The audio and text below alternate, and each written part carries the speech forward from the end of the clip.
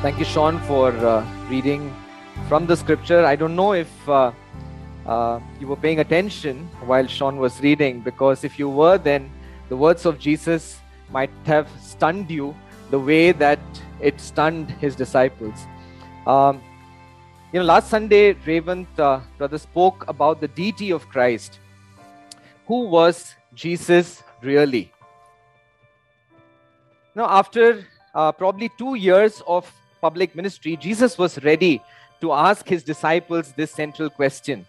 And that is, who do you think I am? He first asked them, who do others say I am? But eventually he asked them, but who do you think I am? And the answer in Mark chapter 8, which is starting from verse 27 onwards that Sean read for us, has come to be known as Peter's confession. Because Peter, on behalf of the rest of the disciples, he answers Jesus' question. So chapter 8 of Mark, verse 27 onwards, this is how we read. And Jesus went on with his disciples to the villages of Caesarea Philippi. And on the way, he asked his disciples, who do people say that I am? And they told him, John the Baptist. And the others say Elijah, and others one of the prophets. And he asked them, but who do you say that I am? Peter answered him, you are the Christ. After 2 years of watching Jesus do miracles, and there are quite a few just in the previous passage as well, and hearing Jesus preach, Peter came to a point where he was willing to confess, he was willing to admit that Jesus was the anointed one, the chosen one, the sent one, Christ or Messiah. Yet it became very quickly apparent that Peter did not even understand the implication of his own confession, of his own statement. See, Peter was a Jew, and as a Jew, he would have expected that the Messiah would come and deliver them politically, that he would be a victorious general. And he would have expected that together with the rest of the disciples, that they would rule with Jesus in his new kingdom as earthly rulers. Instead, Jesus bursts Peter's bubble. He tells them that he is going to die. There was this unexpressed misconception, right? But Jesus, being God in human flesh, he knew their hearts, and he goes on to correct that in absolutely clear terms, right? He doesn't leave it ambiguous at all. He corrects their misconception. From verse 31 onwards, and let's listen to this carefully. He then began to teach them that the Son of Man must suffer many things and be rejected by the elders, chief priests, and teachers of the law, and that he must be killed, and after 3 days rise again. He spoke plainly about this, and Peter took him aside and began to rebuke him, right? It's a very strong word. Peter castigated him. Peter spoke strongly to him, but when Jesus turned and looked at his disciples, he rebuked Peter, get behind me, Satan. You do not have in mind the things of God, but the things of man. Do you realize that even in Peter's confession, there was this aspect of things of man and not things of God. What a warning. What a warning.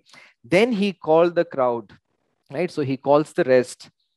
And along with his disciples, he tells them, if anyone would come after me, he must deny himself and take up his cross and follow me. See, not only does Jesus contradict all of Peter's expectations about who this is going to be, but what Jesus says has significant implications in terms of what it means to be a follower or a disciple of Jesus. And that is what Jesus is going to continue to talk about in this next paragraph. He will talk about what it really means to be, to live, and to die as a disciple in the kingdom of God. So with that background, let us look at this key statement made by Jesus to define the meaning of being his follower or of being his disciple. These were chilling words for the disciples when they heard it. They had never expected that this is what it meant, when they were following the Lord Jesus Christ. And therefore, ought to be heard with much attention as well for us. I was just thinking that if we were to do a poll, we do these things often in CBF. If we were to do a poll in CBF and ask this one question, are you a disciple of the Lord Jesus Christ? My guess is that majority would say yes. But do you and I understand the implication of saying that we are a disciple of the Lord Jesus Christ? Right? If we were to evaluate it by the same definition as what Jesus says, right? Where do we stand? Would we then say the same thing, right? Or like Peter, are we saying something without really understanding the meaning, the implication of what we are saying when we say that we are followers or disciples of the Lord Jesus Christ? Let's see what is Jesus's definition of being his disciple. And as we read this, may the Lord help each of us to evaluate ourselves against that call, right, that the Lord is laying out for all of his disciples. Here's Jesus' invitation to discipleship. If anyone would come after me, let him take up his cross and follow me. In some versions, if anyone desires to come after me, whoever desires to come after me, let him deny himself and take up his cross and follow me. And it is my prayer as we look at this one statement and as we break it down, it will be the very words of Jesus that we'll be trying to understand and open up. Yeah. The first part, so we look at it part by part. If anyone desires to come after me, you see, there is an open invitation to all, to men, women, young, old, rich, poor, educated, uneducated, irrespective of country, caste, color. The Lord Jesus Christ is giving out an invitation to all. That's why he called everybody else, right? It wasn't just his disciples. He just called everybody else. And he said that, look, this is not just for these 12. I'm giving an invitation to everyone. If anyone desires to come after me. John 3:16 also, whoever believes in him. That's God's invitation, an open invitation to anyone who is willing. Right? The Lord elsewhere said, come unto me, all you who labor and are heavy laden, and I will give you rest. What a beautiful invitation to all to follow him. An invitation to everyone, an invitation to follow in Jesus's footsteps. But there you see is also a choice, an individual choice. If, right? There is that one decision that a person needs to make, right? Whoever, if there is that choice, which is an individual choice. So Jesus called out to each of his disciples individually, one by one. He said, follow me. And each of them, we know, responded to that call. They left their nets, they left the toll collection booth or the political group that they were part of, whatever they were pursuing at that point in time, they left that and made an individual choice to follow the Lord Jesus Christ. We also see here that there is, and it's not an invitation to just try Jesus out, right? Like a lot of times we hear, right? Try Jesus. It's not an invitation to just try Jesus out. What Jesus is saying is that if you would desire, right? There is a deep desire. There's a choice. There is a passion that the Lord is expecting.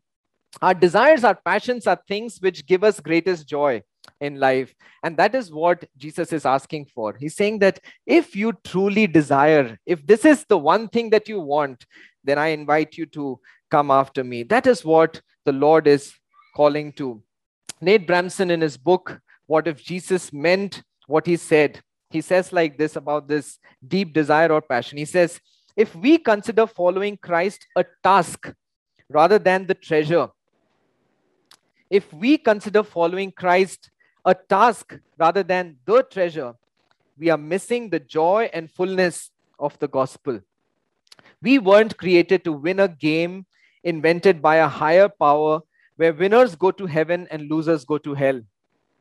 We are called into an intimate and eternal relationship with a holy and infinitely beautiful God who revealed himself to us in the person of his Son. In fact, I've borrowed a lot of things for this sermon from Nate's book, What If Jesus Meant What He Said, because he uses this verse as the key verse for his book. If you have not read it, I would highly recommend you to read that book. Task versus a treasure, right? A desire, a deep passion. If anyone desires to come after me, that's how Jesus starts off. And then Jesus goes on to say, let him deny himself. Now, what does that mean? It's not talking about denying ourselves just things in general. Of course, there could be a part of that to play as well, but that's not the core focus. No, it's not a call for asceticism. It's not how some people during certain periods in the year, they let go of certain habits or certain things that they like in order to please God. This is not what the verse is talking about. It's talking about denial of our very self. To deny myself says that I say no to my very self. I say that I will not live for myself. I will not pursue my goals, my ambitions, my desires. To deny myself is to say, I am not on the throne of my life. It is to dethrone myself, because that's how we live. That's how we've always lived, right? It's been about us. But to deny himself, to deny oneself, is to dethrone ourselves from our life and to say that it's not about me. From now on, there's got to be that point in life from where we say, from now on, you are the Lord of my life. Christ is on the throne of my life. So we dethrone ourselves and enthrone Jesus. And from there on, it's going to be all about him. I will not live for myself, but I will live for God, and I will pursue his goals. So my goals go away, and I start seeking his goals, his ambition for my life, his desires. That's the reason why we pray, may your will be done on earth as it is in heaven. When Jesus was praying in Gethsemane, not my will, but yours be done. This is what it was, that dethroning oneself and enthroning God and his desires and his ambitions and his plans. And to let his will be done in our lives, we need to know his will. There is no way that we will be able to let God's will happen in our lives if we don't know it, which means we have to go to the source of knowing God's will. We have to read, study God's word, and apply it daily in our lives, the way the Lord teaches in every single area. It's a daily journey of letting God's word frame every area of our life, right? To be able to see it from that lens, to see life, to see every decision, every aspect of our life from the lens of God's word. Jesus said in John chapter 10, verse 27, my sheep hear my voice. I know them and they follow me. My sheep hear my voice and therefore they follow me. We can't follow Jesus if we don't train ourselves daily to hear his voice in the midst of the busy, buzzing things that surround us, right? The noise that is constantly around us, the things that constantly try to influence us. We won't be able to hear and know his will and let him be enthroned if we don't spend time in God's word. So to deny yourself is to say no to the very core of your being and to replace it with saying yes to God, dethroning ourselves, enthroning God, and to do all of that through the framing of God's word, through the lens of God's word.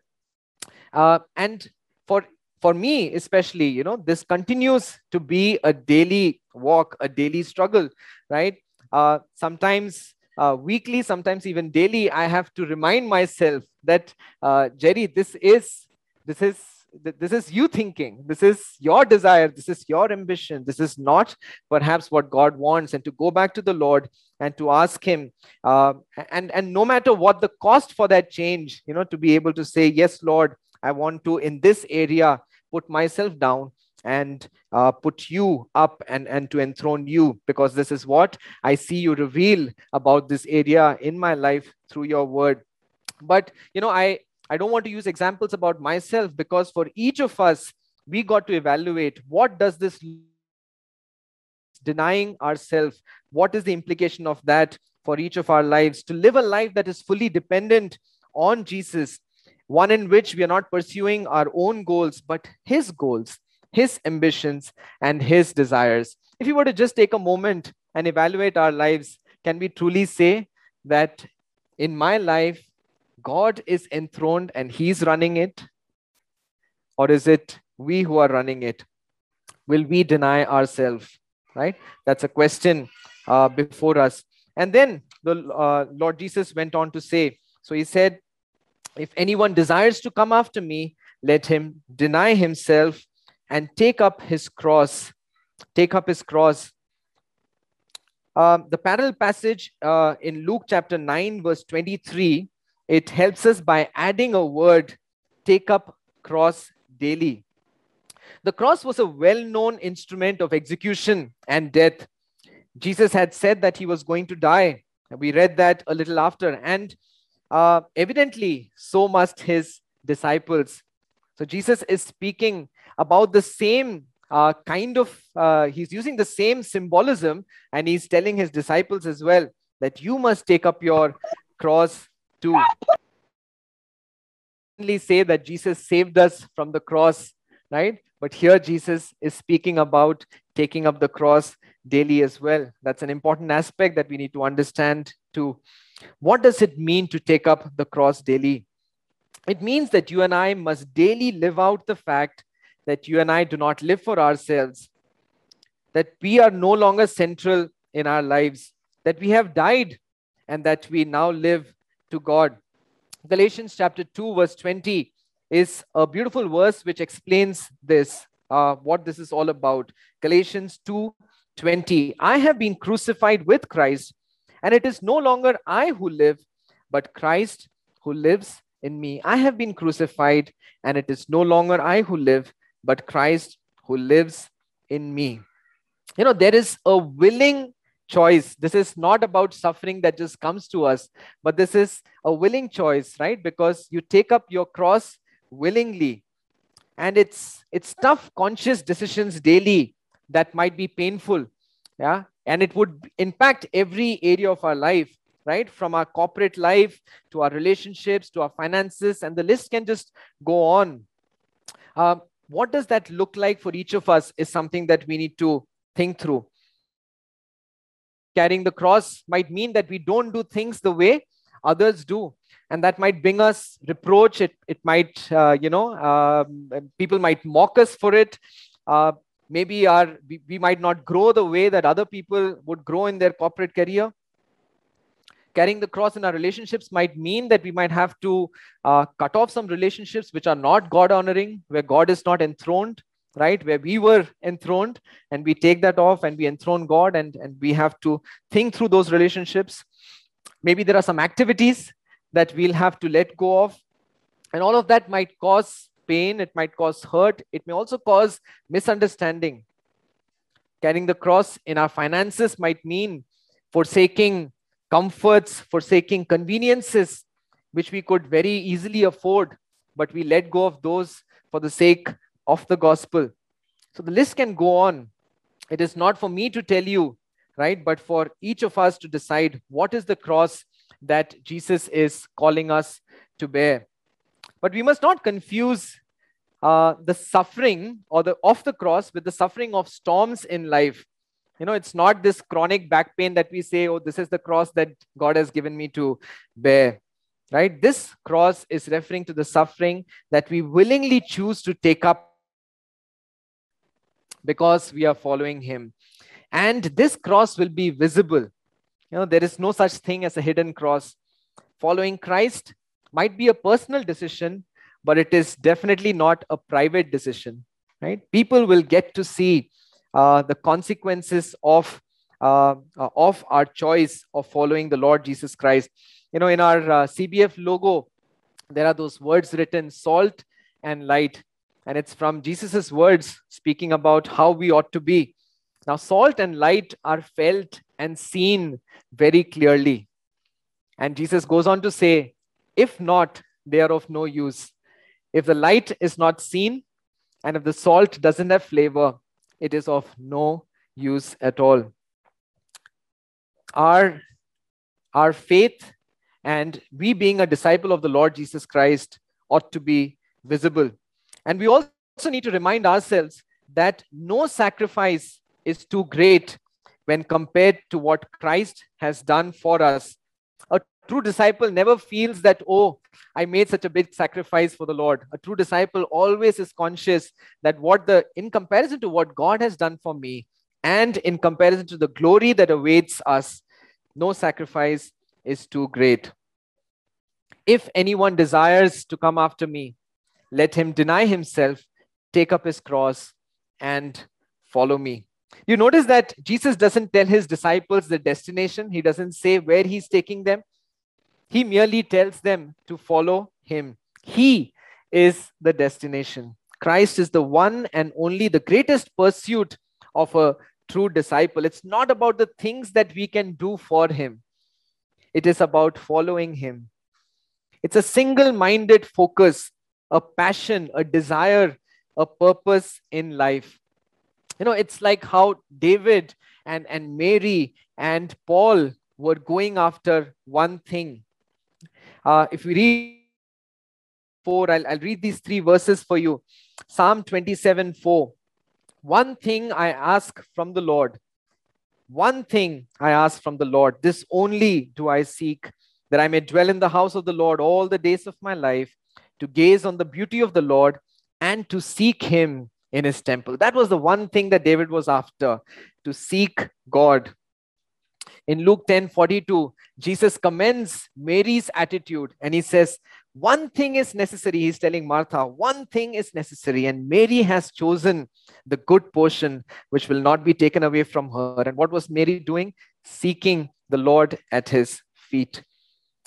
Paul in Philippians chapter 3, verse 13 and 14. Philippians 3, 13 and 14. Brothers and sisters, I do not consider myself yet to have taken hold of it. And what is he talking about? One thing I do, forgetting what is behind and straining towards what is ahead. I press on towards the goal to win the prize for which God has called me heavenward in Christ Jesus.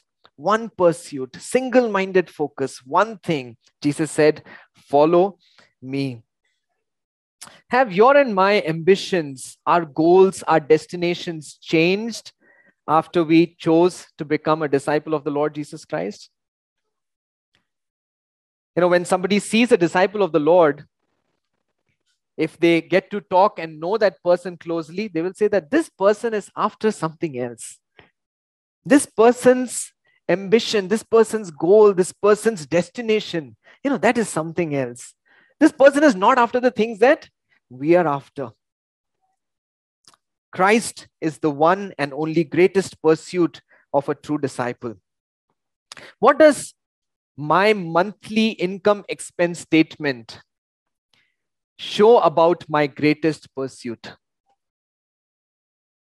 Where I spend my money will show where my priorities lie. What do my career choices show about my greatest pursuit? What does the way I think about my future spouse, the way I go about deciding whom to marry, tell me about my greatest pursuit? And maybe closer home, what does my daily schedule, the way that it's laid out, tell about my greatest pursuit? What do we spend most of our time on? Christ is the one and only greatest pursuit of a true disciple. Is he your greatest pursuit? If anyone would come after me, let him deny himself daily, take up his cross, and follow me. There's a big difference between intellectual acceptance of who Jesus is and true commitment. And there's a big difference between just knowing it in our head and actually committing and following him as his disciple. When Joby was sharing from John 3:16, he spoke to us about the difference between believe and believe into. So the root word in John 3:16, whoever believes in, because there is no better translation, that's what translators have used. Actually, because otherwise it sounds grammatically incorrect, right? Believe into. But that's a better translation. Whoever believes into. It's about a complete reliance, basing your life completely on that one truth that you believe into. And there was a illustration that was forwarded in our church groups, and I thought that was a beautiful way of demonstrating the difference between belief and believing into, or committing, or trusting. It speaks about a tightrope walker, a person, and he started to walk on a rope tied between two tall towers. He was walking slowly, balancing a long stick in his hands, and he had his son on his shoulders while he was doing that. Everyone on the ground was watching him with bated breath. A very tense environment, obviously, because it's not just him, but his child on his shoulders. And he slowly reached the second tower. Everyone clapped. He got off. They whistled, they welcomed. There was the whole shaking of hands and high fives and selfies. So he asked the crowd, "Do you think I can go all over to the other side from here?" And the crowd shouted, "Yes, we believe." "Do you trust me?" "Yes, we trust you."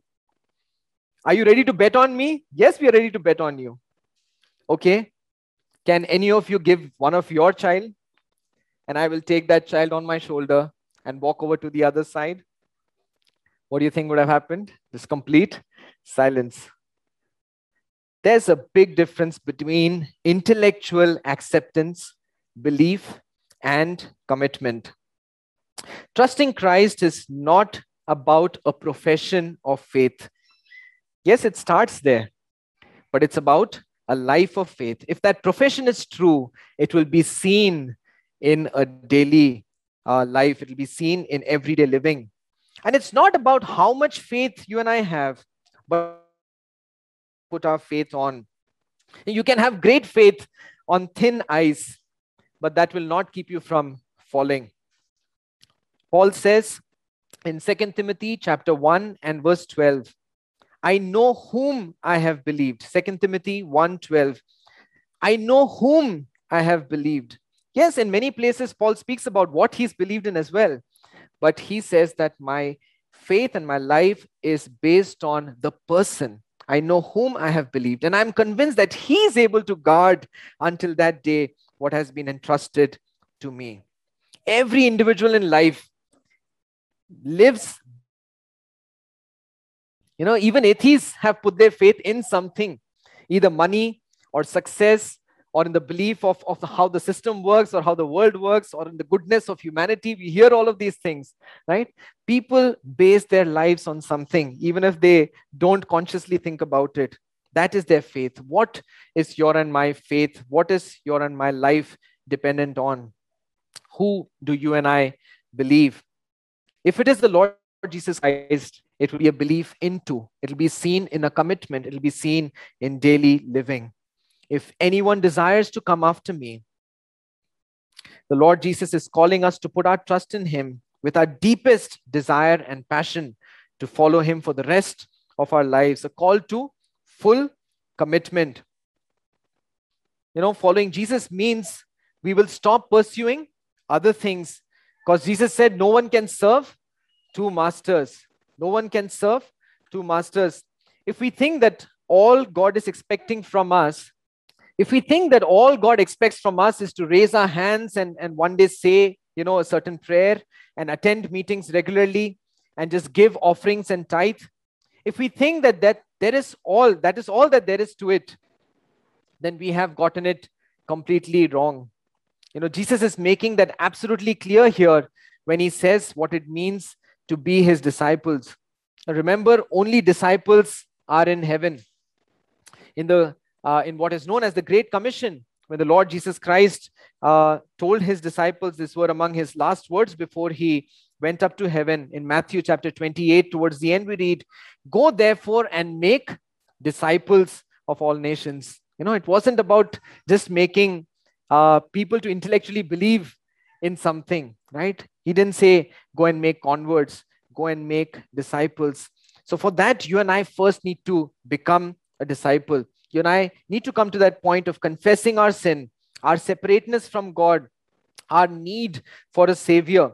And we need to make that profession of faith that, yes, Christ died for our sins on the cross, and to start that commitment to Him, to accept Him as the Lord of our life, right? Not just the Savior, but the Lord of our life. And then we must live as a disciple, daily denying ourselves, daily taking up our cross, and living as if we have been crucified and as if God is living in and through us.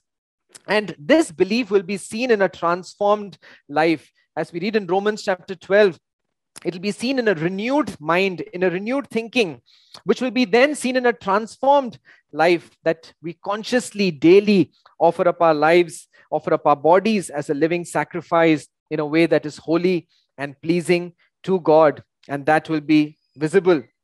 Let's not say anymore that my faith is between me and God. No, our faith will be visible to those around. Jesus said, you will recognize them by their fruits. And if those close to you are pointing out that faith is not being visible, right, that you are not showing signs of growing in the Lord, us to wake up, seek our heart before the Lord, and ask ourselves, have I truly become a disciple of the Lord in the way that He has defined, in the way that He has so clearly spoken of? We might be coming to church since the time that we were small, or we might be new, we might have started coming recently. But this is an important thing, for each of us to ask, right? Let us not just be satisfied and fool ourselves in thinking, or considering ourselves or giving ourselves a label of being a believer. What the Lord wants is a disciple. Wants is that the repentance is seen in a life of full commitment towards Him, the life of a disciple. Shall we bow down our heads and close this time in prayer? And as we do that, let us tell the Lord that, yes, Lord, I want to be someone who comes after you. I desire that, Lord. I want that to be the deepest desire, the deepest passion of my life. The one thing that I want to pursue is you. And Lord, I will deny myself. Lord, I will dethrone myself and enthrone you in my life. And I will do that by framing each day and each decision through your word. Oh Lord, I will take up my cross daily.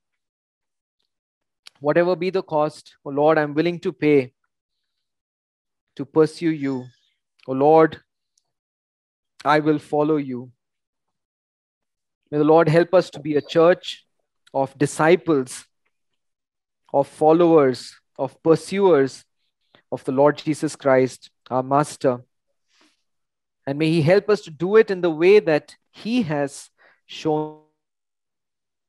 Our gracious Heavenly Father, oh Lord, we come before you, O Master, Lord, hearing your words so clearly.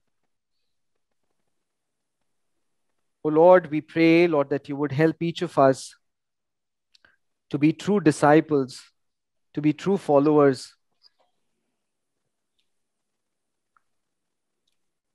Oh Lord, may we not fool ourselves to just think that we know things and that's enough. Oh Lord, and just living our lives the way we want, not keeping ourselves as the Lord of our lives, oh Lord. Father, help us. Help us to know what it truly means. Lord, may none of us here, Lord, just live thinking that they are your disciples, but never truly understanding the cost of that or the implication of that. Oh Lord, help us, Lord, even as we go from here, oh Lord, and even as, Lord, through the week we think through these things, Lord, and Lord, as we discuss in our cell groups, oh Lord, help us to understand the practical implications, evaluate our lives, Lord, not on the basis of culture, not on the basis of of what we have seen in churches or on the basis of what we see in others' lives, but on the basis of your word. God, help us to evaluate and change on the basis of what you expect from us. Help us to follow you with all our heart. In Jesus' name we pray. Amen.